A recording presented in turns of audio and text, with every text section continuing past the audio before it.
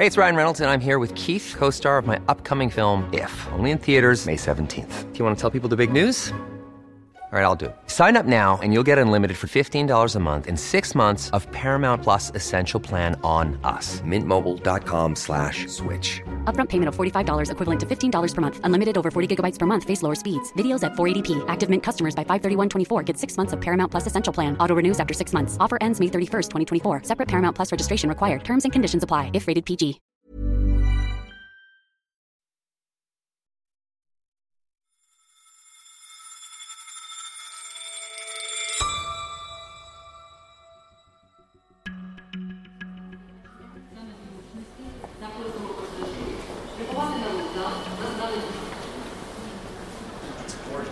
It's 6 a.m. and we're in the Kiev train station, which is an absolutely beautiful example of Stalinist monumental architecture. Matt Steinglass is our Europe correspondent. He's currently in Ukraine. I met Oleg and Masha here, who just arrived from Kramatorsk, a city in Ukraine's east. They were here to see their 21-year-old daughter for the first time since she was injured in a horrific missile attack. They had to travel via the city of Dnipro, because the station in Kramatorsk was destroyed in a bombing in the first few weeks of the war. But Ukraine's rail company has recently repaired the tracks, and today the first train is set to depart. So this is going to be the first train from Kiev? Yes, this is going to be the first train in the last 6 months. So basically the last train. Alexander Shevchenko is the deputy head of Ukraine's passenger railways. In peacetime, he'd be communicating information about schedules. Now he tells me he's conducting iron diplomacy through the country's trains. Normally, I would say that Boris Johnson or whoever would normally take a plane arriving to Kiev. Now, when they step out of the train, we usually say, thank you for choosing our train, but obviously we understand that there is not much of a choice. Basically, he could have walked here or he could have, chosen the train. Which is why keeping the trains running has become so symbolic. We understand that all those people like Antony Blinken, like Emmanuel Macron, whoever, they spend 2 or 3 hours with the president, but on the train, they spend like 20-something hours arriving to and from. So basically, we are the railway people, are the first people who they meet, and the last people in Ukraine who they meet. So basically, we are to make the first impression and the last impression. At 7:02 exactly, the train pulls out of the station, with the city anthem of Kramatorsk playing on the public address system.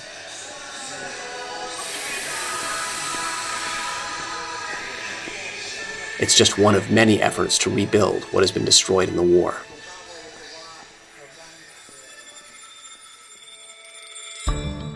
You're listening to Money Talks from The Economist, our weekly podcast on the markets, the economy, and the world of business. I'm Mike Bird. I'm Samaya Keynes. I'm Alice Forward. And in today's show, how is Ukraine's economy holding up, and what will it take to rebuild the country? First, we'll hear from the boss of Ukraine's biggest steel company about how he's struggling to keep up production. Right now, in terms of steel making, we're operating at 30% to a half of the pre-war levels. Then we'll hear from the IMF about just how hard it will be to finance the reconstruction effort. Look, I think that the problems and the magnitude which we see during the war in Ukraine now have not been met before in any terms. And we'll ask what more needs to be done. Questions are being raised in Washington why the US should fund Ukraine and contribute the majority of the military aid when this is a European war. And how best to spend the aid that's being promised.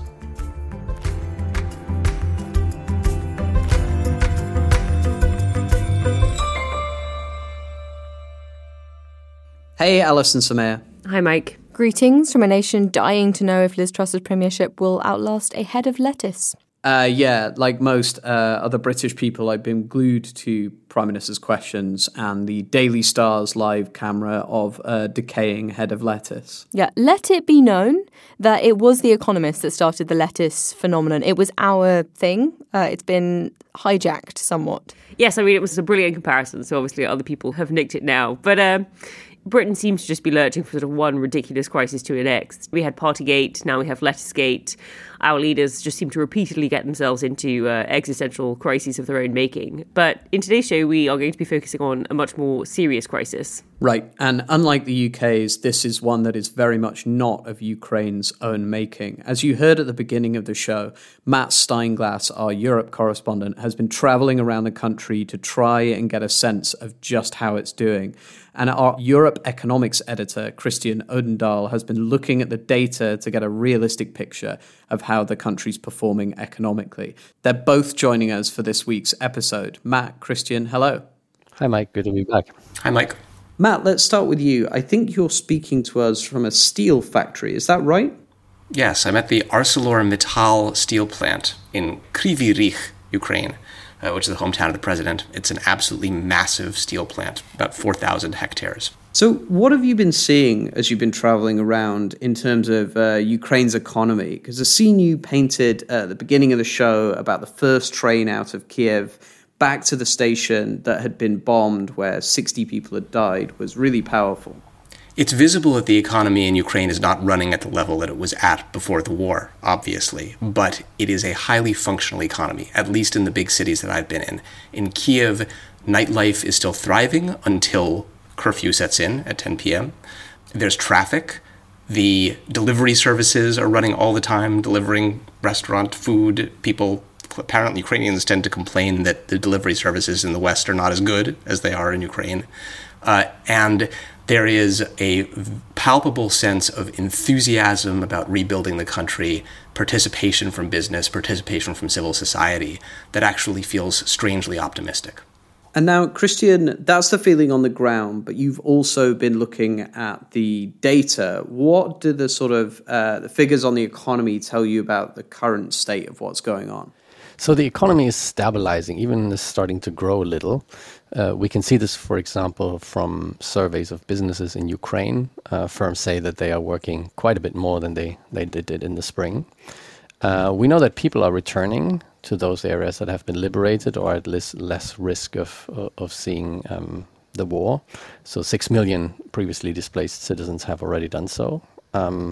And we know that the grain deal, for example, that allows Ukraine to export agricultural commodities is helping farmers. It's also helping metals exporters as the deal frees up precious rail capacity. So we know that there is a bit of a stabilization, even a recovery going on. But all that being said, the Ukrainian economy is around a third smaller than it was before the war. And the outlook for Ukraine is, of course, highly uncertain and depends on the war in the coming months. Yeah, every business that I've been to, whether it's been farms in the north or the big steel plant that I'm at right now, says they are rebuilding extraordinarily fast. They're impressed with how fast both the Ukrainian authorities and other Ukrainian businesses have been able to recover from damage, but their output is still a fraction of what it was before the war. And now, do you get the sense that because the economy is stabilizing, because the trains are running, that it can withstand the impact of the war better than it could previously? So let's be clear, the war has taken a devastating toll and it is very costly, right? So Ukraine spends almost half its budget on the military now. The central bank has been forced to print money to fund the government. So while there is economic stabilization and now a gradual recovery, and that is helping, Ukraine still depends on Western financial support to sustain the war economically. And there is some room for improvement, especially for the EU. Yeah, the failure of the EU to provide rapid backstopping to the Ukrainian government seems like a huge mistake. And there are a lot of people, including the CEO of the ArcelorMittal plant that I'm at right now, who are very worried about hyperinflation. And when they talk about worrying about the future of inflation in Ukraine, they say, well, right now things are okay. It's only 30%. But we're really worried about what it's going to do in the future.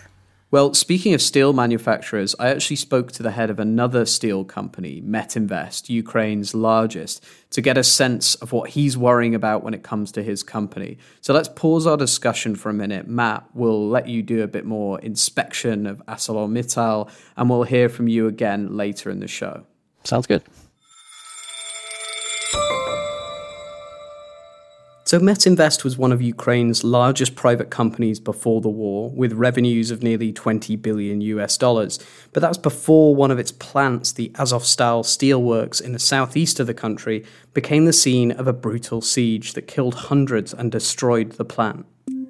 Tonight, we are getting an up-close look at the relentless Russian assault on the Azovstal steel plant in Mariupol, Ukraine, in what may be the last stand for Ukrainian forces trying to hold it. And then you have that Azovstal steel plant that's become that last line of defense, really, for Ukrainians. We know inside about 1,000 civilians with soldiers, women, children. They haven't seen daylight, Brianna, for about 50-plus days.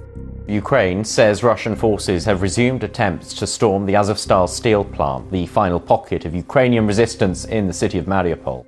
After 60 days in darkness, they can finally crawl into the daylight. Above ground, they pick through the rubble, the remains of their place of refuge. They've lived in a maze of tunnels below this vast steel plant for weeks, the only way to survive the Russian bombardment. It was obviously harrowing for those who were trapped in the plant. Now, with the siege over, it's become a symbol of the destruction the war has wrought and what it will take to rebuild. To find out more, I spoke to Metinvest boss Yuri Ryzenkov and asked him about the firm now. Yuri, hello. Hello. Hello, Mike. So what is the current state of those plants that you operated in Mariupol?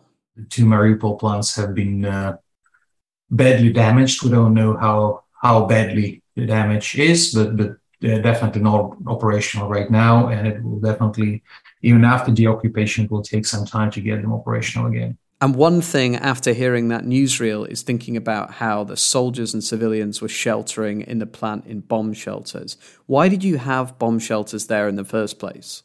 To Azovstal and to Metinvest, in fact, the war started in 2014 with the first so-called hybrid war that Russia started at the time. And since 2014, we kept our protection facilities, our bomb shelters, in a good order, especially when the talks started at the end of last year, beginning of this year, about the possible Russian full-scale invasion.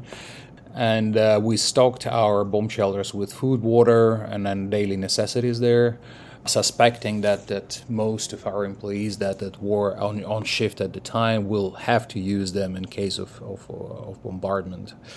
Obviously, we couldn't even imagine that somebody would have to live there for several weeks and even months. But as the events unfold from the first week of this invasion and the siege of the city, the bomb shelters started being used not only by our employees that were at the mills, but also by the other city inhabitants, and eventually by the military guys who were protecting the city and the mill. So you mentioned the sort of effects have been going on now for 8 years to some extent since the initial incursions in 2014. How do you have to change your business to operate in those sort of conditions? And given the effect of the war this year, how much of the company's sort of pre-war capacity is actually operational at the moment? Right now, in terms of steel making, we're operating at 30% to half of the pre-war levels. And even that capacity is difficult to achieve because of the logistics. As the Black Sea ports are not available for shipments of iron ore and steel and coal for Ukraine, we have to ship via land routes, and the capacity of the land routes, unfortunately, either inadequate for the substantial shipments or too expensive for some of the goods that we're selling. In the UK and the US and in Europe, we hear a lot about the war economy of Ukraine, mostly in terms of Western arms and munitions being sent to the country. We hear substantially less about the sort of domestic story of the war economy. How does Metinvest contribute directly to that sort of economy? Since end of February this year, as the invasion, actually even earlier than that, Metinvest started to produce some of the war-related or defense-related materials. Like, for example, we were producing some protection barriers with the concrete and steel, and we were supplying that for the defense line of Mariupol and defense line of Zaporozhye prior to February invasion. As the invasion started, all of our enterprises, they started to produce in one way or another military-use materials, mainly like barbed wire or like fences or concrete blocks, or those hedgehogs for anti-tank. But also, as the war progressed, we turned our enterprises to a very large extent towards the military needs. And we started to produce armored steel for the bulletproof vests. At the moment, we already supplied more than 150,000 bulletproof vests to the Ukrainian army and territorial defense. We started to produce special armored bunkers for our soldiers to be used at the front line. The latest, we're producing those stoves, which can be used in winter to heat the food and to warm up in the field. So all of those things we're doing in quite substantial volumes in the last 8 months. At the same time, there are lots of things that we are buying and supplying to the military. Like, for example, we supplied more than 1,000 drones to the Ukrainian military. We've supplied tens of thousands of these military helmets, protection helmets. We've supplied medicine and other equipment that is necessary at the front line. One final question. We've reported a lot of the news recently on the gains made by the Ukrainian military in the East. Say there was an end to the war tomorrow. How long would that process of recovery take? Well, most of the mills that are under our control, they have not been damaged or, let's say, substantially damaged. So they're in a good working condition. So getting it back up to the pre-war levels, it's a matter of months. It's obviously it's not a simple switch, but within half a year to a year, we definitely can get all of our mills that are under our control to the pre-war levels. Now, when we're talking about the mills that are on the occupied territory, and specifically Azovstal and Ilich, we have to see what sort of damages they sustained during the bombing. I would suspect that the damage was substantial there, and will take us some time until we can restore the pre-war operations. Hopefully that all won't be necessary for too much longer and you can get back to your normal operations. Yuri, thank you very much for joining us. Thank you. Now, after the break, we'll turn to what Ukraine will need, financially, of course, but also logistically to help rebuild after the war eventually, hopefully, ends. But before that, it's the time in the show where we ask you to take out a subscription to The Economist. You can find all of our coverage on Britain's political and economic chaos, including your reporting, Samaya, on the country's fiscal hole. Listeners can get a great introductory offer at economist.com/podcast offer. And if you're already a subscriber, thank you very much. You should consider signing up for our newsletters like The Bottom Line and Money Talks at economist.com/newsletters. Both of those links are in the notes to this episode.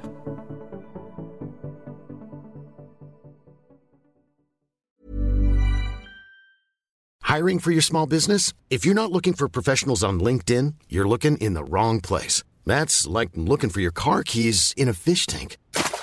LinkedIn helps you hire professionals you can't find anywhere else, even those who aren't actively searching for a new job but might be open to the perfect role. In a given month, over 70% of LinkedIn users don't even visit other leading job sites. So start looking in the right place. With LinkedIn, you can hire professionals like a professional. Post your free job on linkedin.com/people today.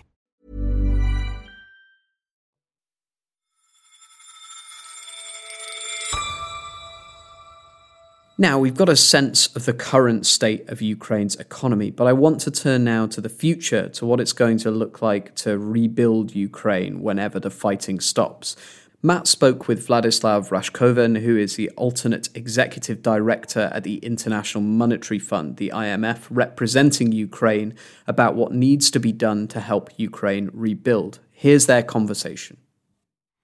Thanks very much for joining Money Talks. Hello, Matt. How much do you think will eventually be needed to help Ukraine rebuild?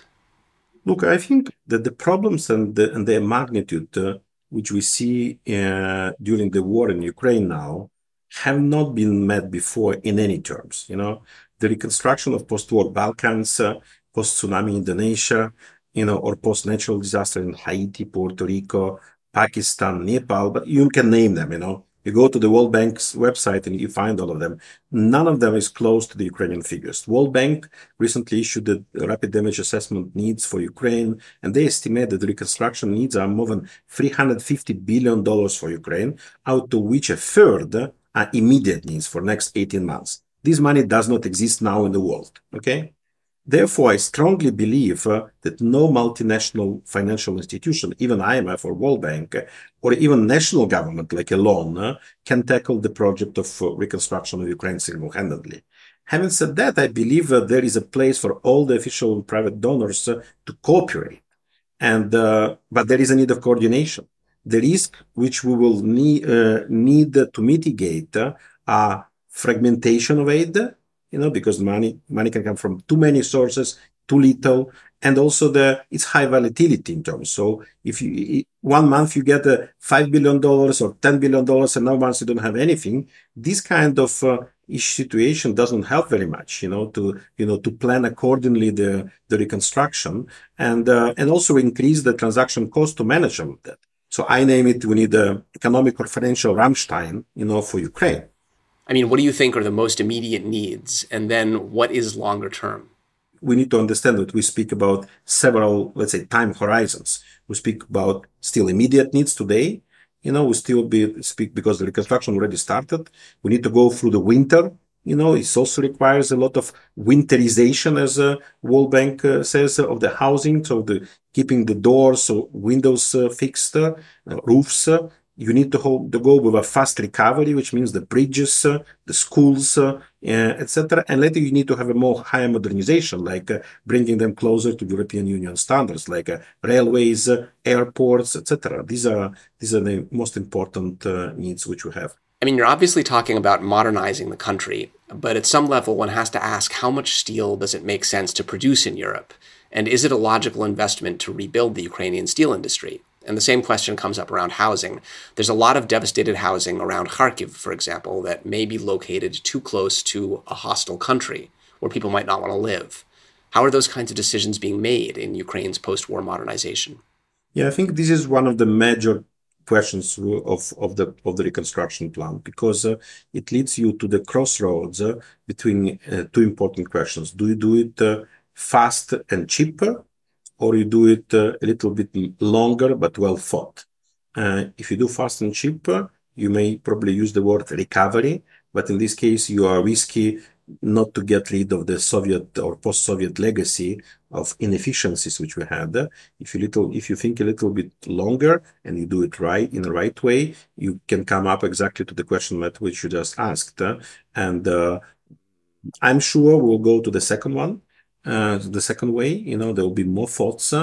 And I already see, since I said the words modernization are very widely used now in Ukraine, but clearly probably we will need to go through some interim recovery and later working on a longer term modernization of the country, also as a part of the EU accession process. But your question is absolutely right, because one of the, I would say, book example which I use is as a Soviet legacy, we had, 11 airports. And clearly that only 3-4 of them were used heavily, while others were too close to each other and they were too small. So probably you just need to extend and improve the fast train railway and to be more in European Union standards. Last spring, the European Union promised $9 billion in support to Ukraine. However, it took ages to come through, mostly because Germany wanted to make sure the money was dispersed as grants and not loans. Does that make a big difference, do you think? If you go back to the history of all the previous reconstructions, recoveries, post-war or post-natural disasters, there are two major lessons.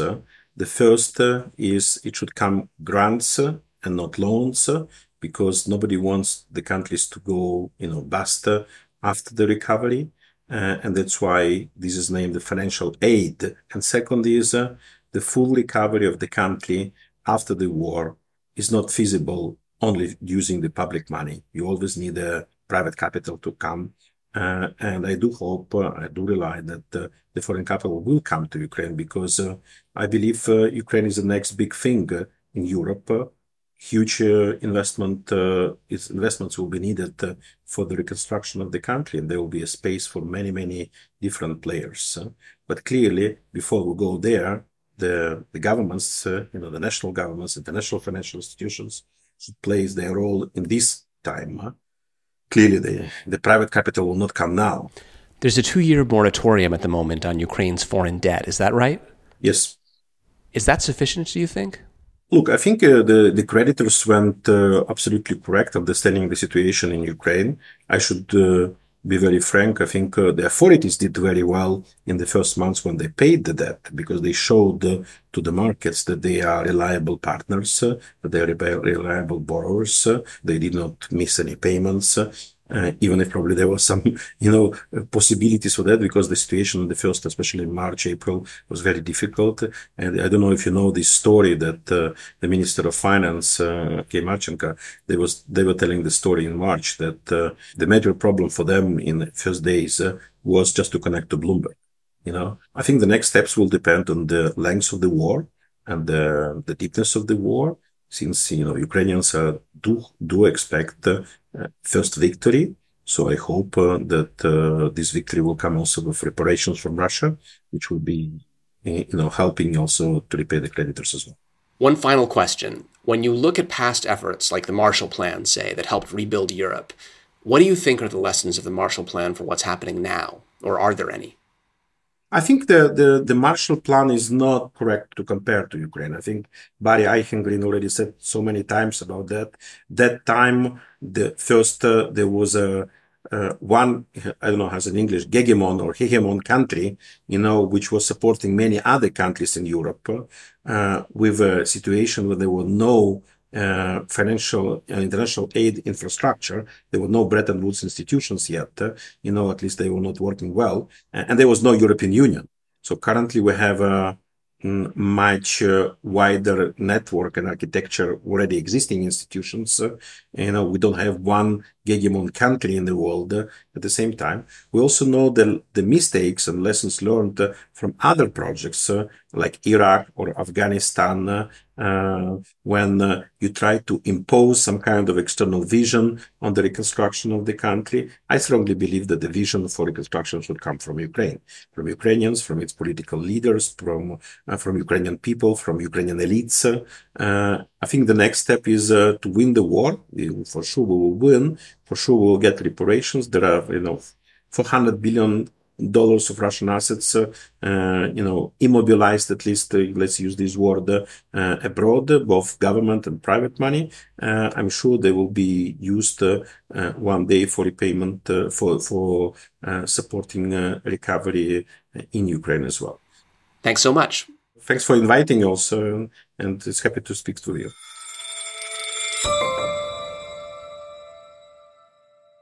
So, Matt, Christian, I'm curious of what you made of that. Do you think that the World Bank estimate of $350 billion is enough to rebuild Ukraine? I don't think anyone can make even a reasonable ballpark estimate at the moment of how much it will take to rebuild Ukraine, particularly because they don't know how much of Ukraine will be reconquered at the moment when they're trying to rebuild it. And they don't know how much damage Russia is going to be able to inflict. So I'm sure it's very useful for the World Bank to do exercises like this, but I certainly wouldn't render a judgment on that. And what about that point you were making in that interview there, Matt, that there are some questions about just what should be rebuilt? A lot of things in Ukraine have been destroyed, obviously. Probably about half of the capacity of their steel industry has been destroyed. And then the question arises, should you rebuild those plants in the post-war scenario? The CEO of the ArcelorMittal plant where I am now thinks that there will be actually plenty of demand, especially for what they call flat steel products after the war. And because they have so many trained steel workers, they'll be able to put a lot of people back to work. There's going to be a huge amount of demand for reconstruction products made out of steel in Ukraine, among other things. So in some areas, they've got the resources, they've got the trained people, and it does make sense for that to be a focus of the economy after it restarts. But you might not want to rebuild the Azovstal plant in the same place where it was, because it's quite close to Russia, and relations with Russia will continue to be hostile. You might want to build it someplace closer to Europe, because your key trade links will be Europe in the future. There's a lot of destroyed housing in Kharkiv, for example, which is now close to the Russian border. Again, that's going to be a dangerous place. It's not clear how many people are going to want to go back there. So the question comes up, should you rebuild everything? Certainly you should be rebuilding to European standards if you're expecting to integrate into the EU, rather than just rebuilding what was there before. And someone should be making some serious decisions about whether some things maybe should be left unbuilt. I think these are extremely difficult decisions. So politically, I think there will be a push to rebuild what was there before. But as Matt said, the emphasis by the Ukrainian government and also by their international donors is to try to rebuild a modernized version of the Ukrainian economy. So, for example, that steel production is already geared towards the future of green steel, say, and to build Ukraine sort of as a model of a green digital economy. And this is going to be a tough sell in some parts of Ukraine, I'm sure. Christian, you're writing our leader this week, looking at what else can be done. For people not familiar, an Economist leader is a sort of more opinionated piece for the paper at the front of the edition. What sort of recommendations do you have? So the leader is looking at the current funding of the Ukrainian government mostly. The budget deficit for next year is scheduled to be around $38 billion, and on top comes $17 billion for the immediate reconstruction needs of the country. And that's a lot of money, right? And if the National Central Bank of Ukraine has to print parts of that money, that's a sure way to generate inflation and lose all the foreign reserves fighting a devaluation. So the West has an interest in making sure that Ukraine is properly funded and is predictably funded. And the US has been very supportive, providing grants in a timely fashion and has committed to $1.5 billion a month through 2023. And the EU has been dragging its feet, and that's short-sighted and that risks losing US support. As questions are being raised in Washington why the US should fund Ukraine and contribute the majority of the military aid when this is a European war, and the EU is slow to respond even on financial aid. And my sense is that EU member states have not fully appreciated how important it is that the EU is funding Ukraine on at least the same basis as the US. Yes, I think the monetary stability that would be provided by a guarantee that the EU is going to provide fiscal aid and a macro-financial assistance in a timely fashion is incredibly important to attracting business investment in Ukraine, because people are already extremely reluctant to invest in an economy where rockets are falling every once in a while. And if they're also worried that the country is about to be hit with hyperinflation, then it makes that pitch even harder. I think that sort of speaks to the strange mix of things going on. On the one hand, the situation seems incredibly bleak. Obviously, you've got this war going on and you don't know how long it's going to last. And on the other hand, the economy is recovering to some extent, and these plans are being put in place to set up funds for reconstruction. Yeah, it feels like an odd sort of blend of things. It is an extremely odd blend of things. There is an incredible sense of wartime enthusiasm and unity in the country. People are extraordinarily nice to each other, and the mood on the street is upbeat. But obviously a country whose GDP has shrunk by a third since the beginning of the war is not a prosperous place, but remarkably, people here seem to be remaining upbeat. Yeah, I think it's important also that this reconstruction is not just a rebuild of the country, but embedded in that reconstruction is also a vision of the future of the country as part of the EU, as part of the West, as a country that is economically successful to be able to guarantee its own security. So the interest in putting together a plan now to join forces with international partners is high in Ukraine. And of course, it's a very long journey and it's a lot of money. But Ukraine and the donor community are right to start planning while the war is ongoing. I feel very strongly that this is something that we're probably going to have both of you back on the podcast at some point talking about again. But for now, thank you very much, Christian and Matt, for joining us. Thank you, Mike. Thanks, Mike. Okay, Alice, Soumaya, what are your takeaways from all of this? Yeah, I mean, one thing I was struck by was the emphasis that Matt and others were placing on physical things like steel. And, you know, that commodity was obviously very important for the Ukrainian economy before the fighting started. But thinking about the kind of advanced services-based economy that Ukraine has wanted to become for some time, maybe steel should be a bit less important than it was in the pre-war economy. I think Christian's point is a really important one. Is the kind of economy they want to rebuild the same as the one that was there before? And if not, then how do you bring that about? And I think if you do want to really, beef up your services industry, then the key question for Ukraine is what's going to happen to its human capital, right? Will everyone who left come back or not? I mean, I saw one poll of Ukrainian refugees that said that 24% wanted to return, but will wait for a bit. Around half would return, but only after the end of the war. And 8% said that they would not return home. Yes, I think that's a really important point you make, Soumaya. Obviously, the sort of human capital question is one of the most important. And it will be interesting to see what happens with all of those refugees once the war hopefully ends. I guess the thing that I'm always really struck by when we actually interview and listen to people who are running businesses on the ground in Ukraine or are located in places of intense crisis is just how much they just are getting on with things. This reminds me of when I was reporting on a story in 2018 about Venezuela during the sort of depths of the crisis that Maduro had created, where there were sort of extreme food shortages, energy shortages and hyperinflation. You read all the articles about it, and it sounded like it must just be like a hellscape to live in.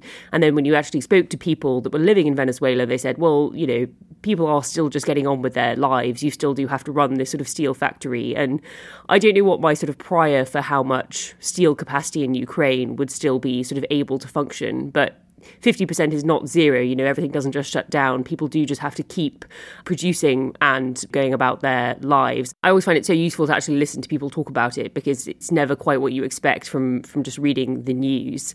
And I agree with Soumaya. I was fascinated by the focus that Christian put on sort of the right way to rebuild. It sort of reminds me of that Churchill quote that you should sort of never let a good crisis go to waste.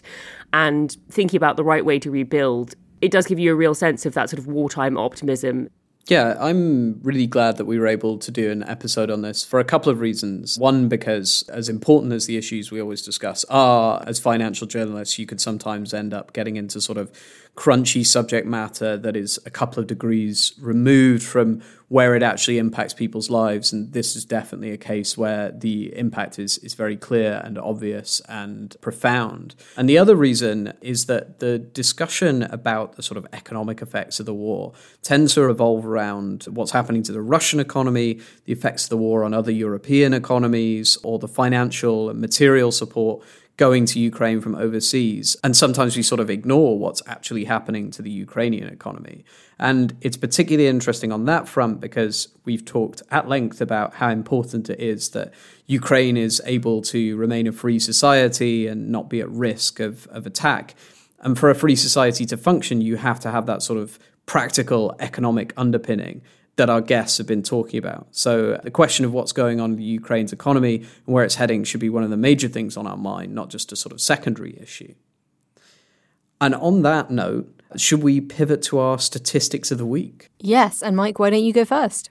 Yes, I'm going to move a little bit further east and talk a little bit about Kakao, which is a South Korean tech and messaging app. It's got 47.5 million monthly active users in Korea out of a South Korean population of about 52 million. So that's why it was an absolutely enormous issue recently when it suddenly failed. It was out of operation for hours, which it was pretty much like the sort of digital infrastructure of South Korea collapsing all at once. It was one of the really buzzy tech companies of 2020 and 2021. The CEO's now resigned, bit of a scandal in Korea. But yeah, interesting to hear just how dominant Kakao is in South Korea. Okay, I'll go next. My stat of the week comes from a piece that my colleague Rachna Schanberg is writing about Britaly, asking, is Britain the new Italy? And in some ways, yes, just look at its politics. And in other ways, perhaps some of the problems in Italy are actually worse than they are in Britain. So, for example, Italy has 37 older people for every 100 people of working age. That 37 compares to 30 in Britain and 26 in America.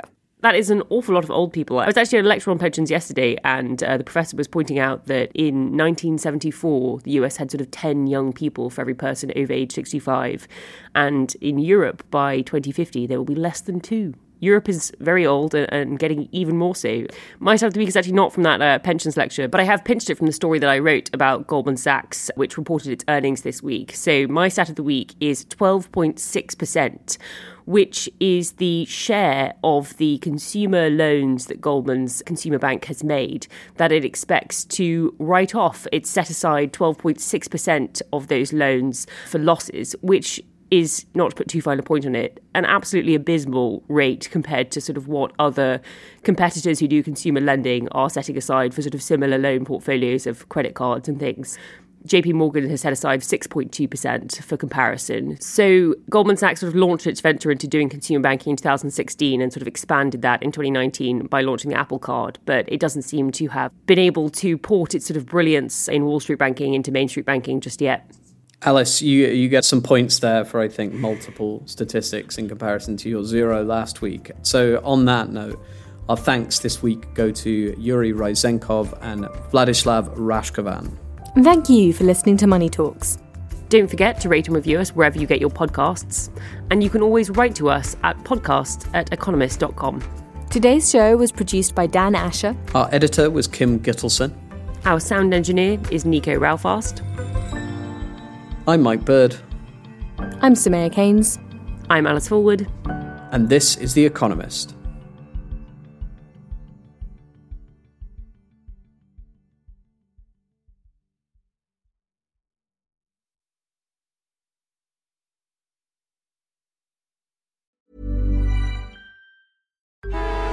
Traffic jams, tailgating, pile-ups. Ugh, the joys of driving. How could it get worse?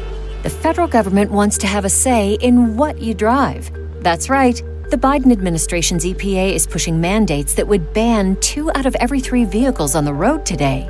Don't let Washington become your backseat driver. Protect the freedom of driving your way. Visit EnergyCitizens.org. Paid for by the American Petroleum Institute.